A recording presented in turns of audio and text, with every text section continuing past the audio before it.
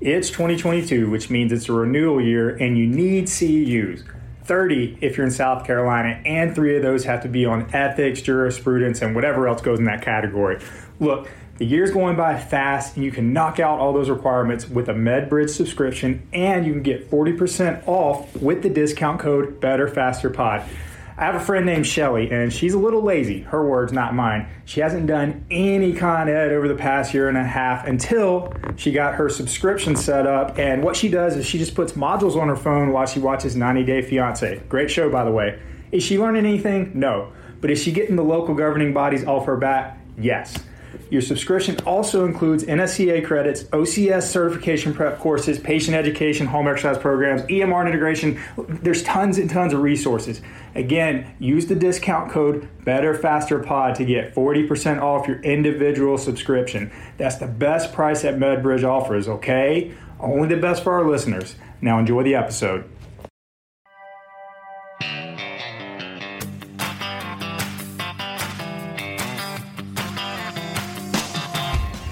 What is happening, Better Faster podcast listeners? Happy Wednesday. Been a minute since we've done one of these, about 3-4 weeks. We got busy again. Yeah, kind of we're averaging a little chaos in our lives, but hey, better later late than never. So, few updates. Just want to kind of just talk about life in general. I mean, we got a few. We left off with a lead up into the quarterfinals, right? So that is before I think it was before the individuals. So gotcha. We've had individuals, and since then we've had the teams. So what's the update on that? How'd everybody do? Yeah, so I shout out to all of our athletes that went through it. Had some really great performances. We have one individual moving on. Rachel Thibodeau qualified, moving on. Should find out, I think, this week which one she'll go to. And on the male side, have a guy get really close. Got to give Daniel Sterling a shout out to. 20 years old and finished in the top 150 in the continent, and they take the top 120. So pretty impressive already for a young guy that hadn't been doing it all that long. So we had some great individual performances.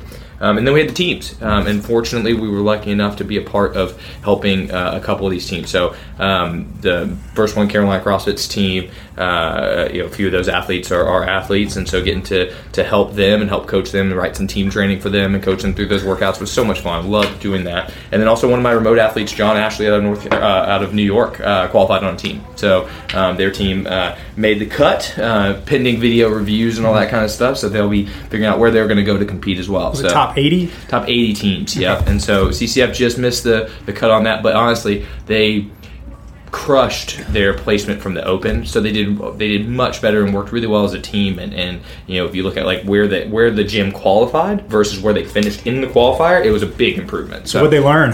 Oh man, what we got to improve on? I think there's a few things. I think the strength is still the price of admission a lot in the sport of CrossFit. There was a 4-rep max front squat for each person added up, and so and then there was a snatch weight that was a little bit heavier for some to cycle to just be able to cycle through. So those are always going to be big emphasis in the off season is improving Olympic lifting technique and just general strength. And then there was some volume of things this year that hadn't been seen before, particular GHD volume. The teams had to do 120 each GHD sit-ups, and the individuals had to do 180 if they finished that workout, which is just a ton of GHD volume. And similarly, that same rep scheme for pistols, so single leg pistol squats, 180 for individuals, 120 each for teams. And so, did y'all see those movements coming? I mean, were those getting trained a lot? So pistols have been in the Open previously. Yeah. So I typically, what I'll do for people leading into it, if I think they're of the caliber of an athlete that they'll finish the whatever workout comes out, or they'll get through whatever volume is allotted, they won't get capped or things like that, I'll work them up to about 100 pistols in a session. I don't do that year round. It's typically leading into competitions, and rarely do I go above that volume. I'll test it in a few different ways paired with certain things, but I'm not a big believer in crushing pistol volume. I feel like it just blows too many people up.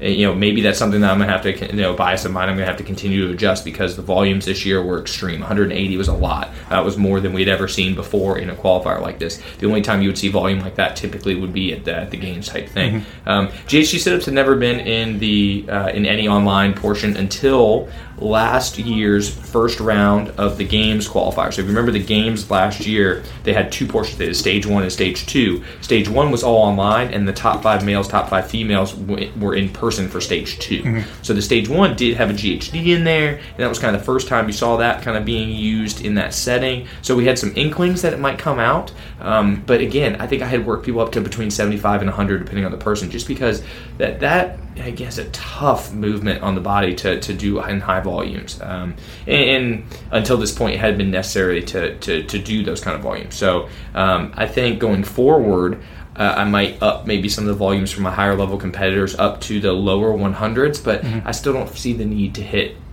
200 pistols or GHD in a workout. I just don't. I think it's kind of like training for marathons and ultras, right? You don't run ultras all the time to get better at ultras, right? Or run marathons all the time to get better at marathons. Like, you will have periods of time where you might increase your volume over the course of a week or in any given bout of running.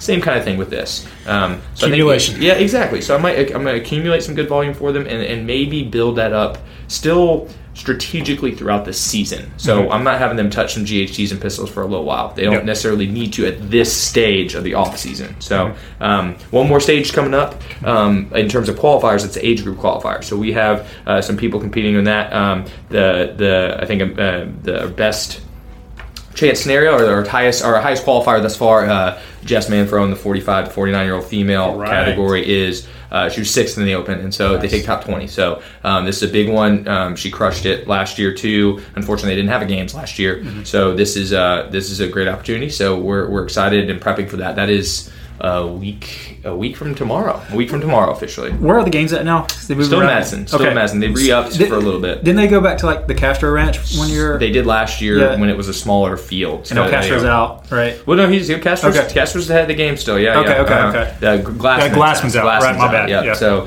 Castro's still ahead of the games, and it's back in Madison. We'll see what the landscape is like from a COVID perspective, because some of the semifinals, the next stage, is going to have to be virtual. So it'll be interesting to see how that goes. But for sure. Assuming everybody goes well, Jess's opportunity for the age group qualifier is directly to qualify for the games.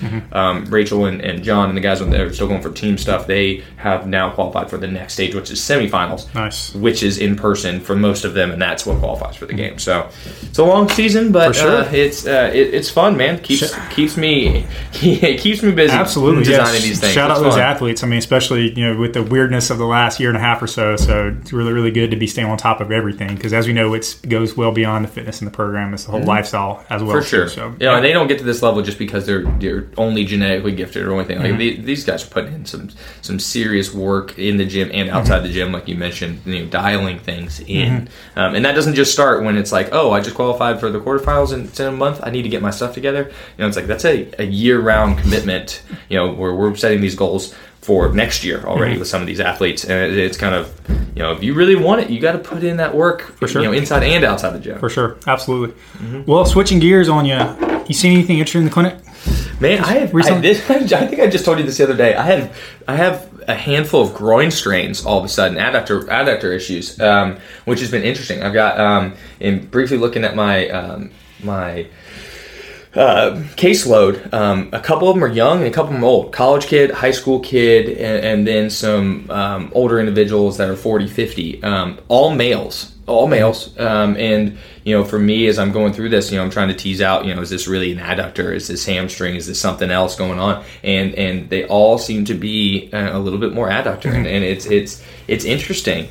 All varying mechanisms of injury, varying severities and irritabilities, and so I've had to play around with a little bit. But that's been the weird thing for me this week. I feel like I had this influx of adductor issues all of a sudden. What were the mechanisms? Like 1, 2, 3 rapid fire? Yeah, so one was a soccer player. One is a high school runner, and it was just more of it wasn't anything like specific that he could remember. Another one was squatting. It was actually a college kid who I rehabbed his ACL, and he's less than a year out from the ACL.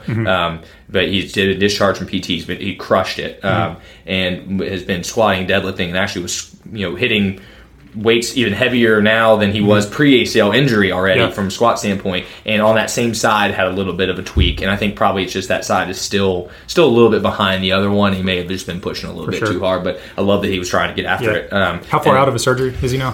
He is. I think he's about 10 months probably now. Yeah, and that's we're on the if it was like a perfect scenario, we'd keep most of these ACL reconstruction patients in for at least a year. But Yeah. Not, and I think not from an feasible for insurance everybody. perspective, I only was able to for maybe 6 months. For sure. So, yeah. But that's it's a been lesson a few learned, months since right? I'd seen him. Yeah. So, when you have the option to do that, in some cases you do. It's For not sure. a bad thing to hang on to these people Yeah. for a while because it only serves them well and Yeah. keeps them from not only re-tearing that ACL or tearing. And he had crushed everything and was pretty I felt confident about his discharge, even though we weren't quite where we wanted to be. I would love to have kept on, but he had kind of hit that point where I didn't really have much of a choice, and so I had really talked him through how the next couple months should look like, or what they should look like, and he was doing great, and I think he's just been feeling so good. He started pushing it more and more and more, and I honestly hadn't talked to him in a couple months.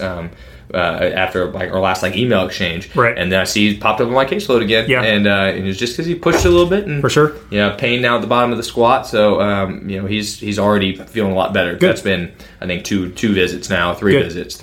Awesome. And the other two, I assume that the common theme is you just need to get them strong. Your soccer player, your runner, for sure. Yeah, they're strong. They definitely just need to get a little bit stronger, man. And right now, they're both in competitive seasons right now, so trying to balance what they're doing with the activity or with their sport. So high school runners got states coming up. You know, soccer players in the middle of the season. So trying to figure out how are we going to potentially still be able to compete if possible, and really modifying volume if needed, and figuring out how to maybe load it a little bit. But where are we going to start with loading for them, and it's tough, but that's the fun part. It's runners, the puzzle. Man. It's not the runners, it's the coaches. I've probably said this 10 times on this podcast, but you've got to convince them that strength training is an asset to their training and their performance too. But there's so many are just anti strength training. I feel like you need to do some kind of workshop or something like that. Just invite them. Dude, for sure. You're not even kidding, man. Yeah. What about you? What have you been seeing? What's been interesting on your caseload? Good variety. Same old. But I had one interesting case, and I'm going to paint the picture here without giving too many identifiers because I don't know anybody to kind of figure this out. But I got this gentleman. He's middle-aged, and he's very well trained, and I'm rehabbing him for cervical disc replacement. He had it at a couple levels, and he's several months out now. It's been going really, really well. All of a sudden, just over a weekend, he was training. He was actually doing some sprints on a bike, and he started just getting this, intense chest pain, shortness of breathing, very, very intense, to the point where it was I didn't know what was going on. I thought I could, pass out, die, that kind of thing. So I'm like, shit, man, we need to, talk to a cardiologist and roll this stuff out. And that's not normal. Right. Yeah. And which he had already initiated that, through his ortho because he knows his physician and the whole, team at the, local hospital pretty well. But anyways, so he's been going through that process, saw a pulmonologist, and it's really weird. Low intensities, he's fine, but as soon as he starts to kick it up high intensity, he starts to get this pain wrapping around his rib cage to his sternum, and it will last for a while. It'll last for a good 30 minutes to an hour, that kind of thing. And he's mentioned that his respiratory rate will increase, but the heart rate doesn't go up with it to match it, which is crazy. Interesting. So they were just kind of trying to retrace their steps and sort of reverse engineer what could have happened, what started, and it was actually the suggestion from one of his physicians that it could have been related to the COVID vaccine because of the timeline when it matched up. And I can't remember which one he got. I don't think that would be important for this episode, but it was one of the two steps. It wasn't the J&J. But they just mentioned that it could be this. It could be something else. It could be a whole host of things. They're trying to rule stuff out. I mean, they've given him an inhaler. They're about to give him a corticosteroid injection to try to just kind of rule stuff out. They checked off asthma. His current diagnosis is just dyspnea, just shortness of breath, difficulty breathing. But anyways, they were mentioning that could be the case, and they've also seen that amongst some other high-level athletes in town where they've had some young people, well-trained, got the vaccine and started having some very similar issues, and it might be affecting their upcoming sports season. So very, very interesting. I know that that's a very polarizing topic, and it seems like their information's changing on that each week. But this person in particular, it was one of those things where he kind of had some pressure from his job to get it. It wasn't like you have to get it to work here, but you really need to, or else life's going to be difficult for you. And so I think that's a cautionary tale. I've seen some cases where there's been some companies, some businesses that have forced that amongst their employees, and I think that's a little short-sighted. I think it's probably good to step back 30,000 feet and look at this objectively, because if something happens, people start having issues in the future, or even if maybe they don't have any issues that's related to the vaccine, but they can't really necessarily prove it, then you're going to have some problems, right? That could be some lawsuits. Liability down the road. And we know that,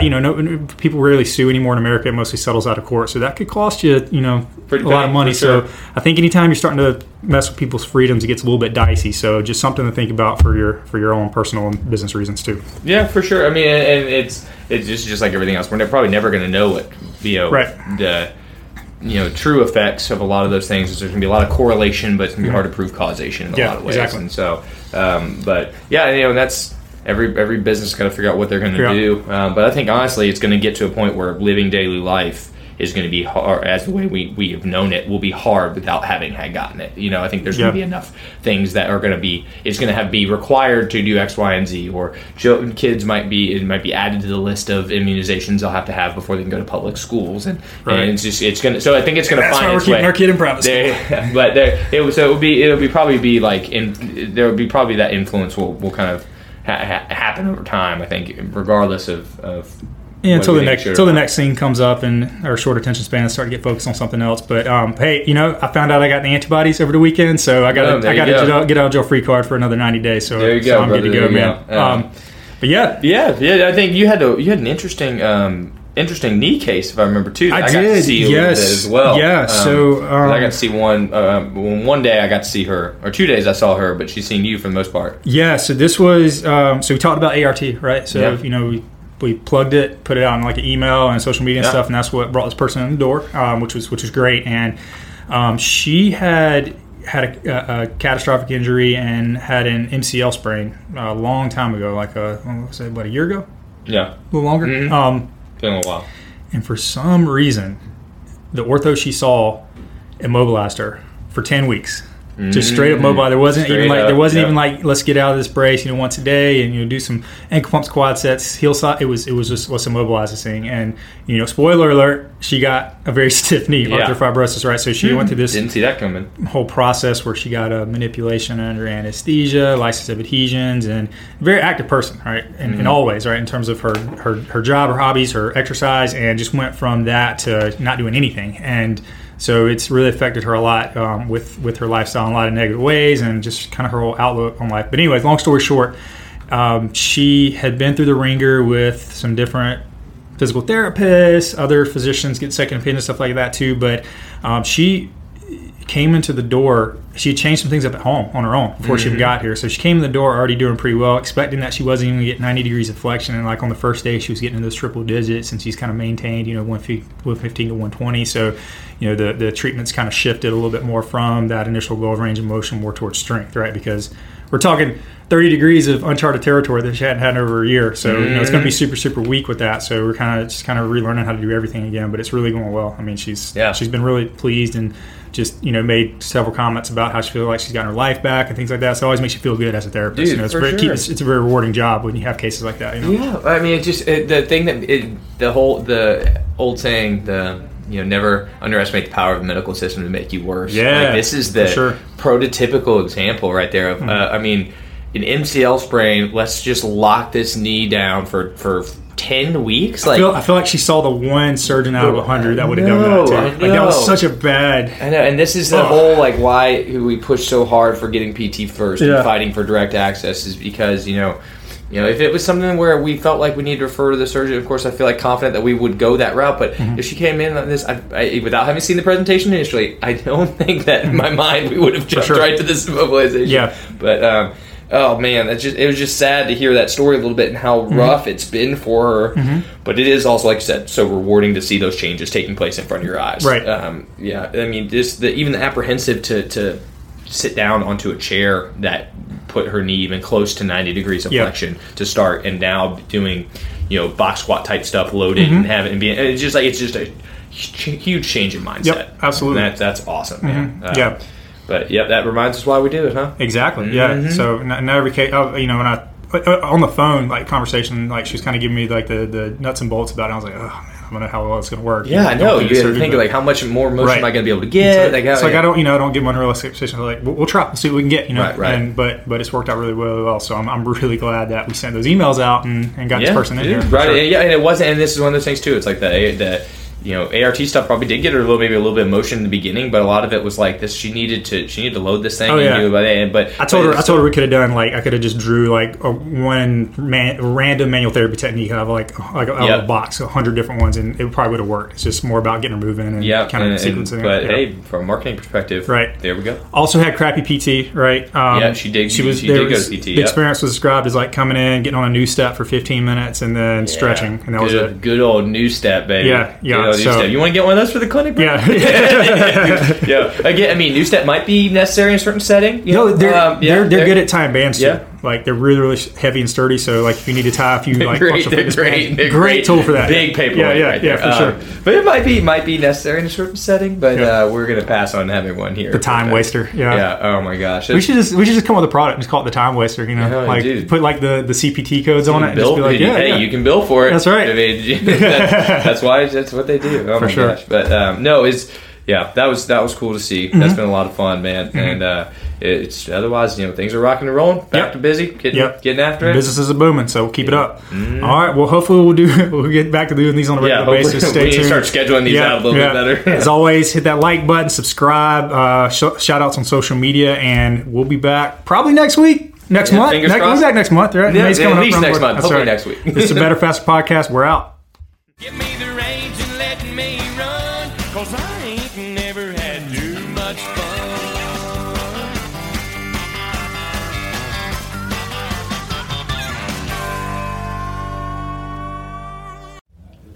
This episode is brought to you by Vertex PT Specialist. One patient per doctor of physical therapy per hour. Guaranteed. The best physical therapy ever. Check us out at vertexpt.com or on the gram at vertexpt.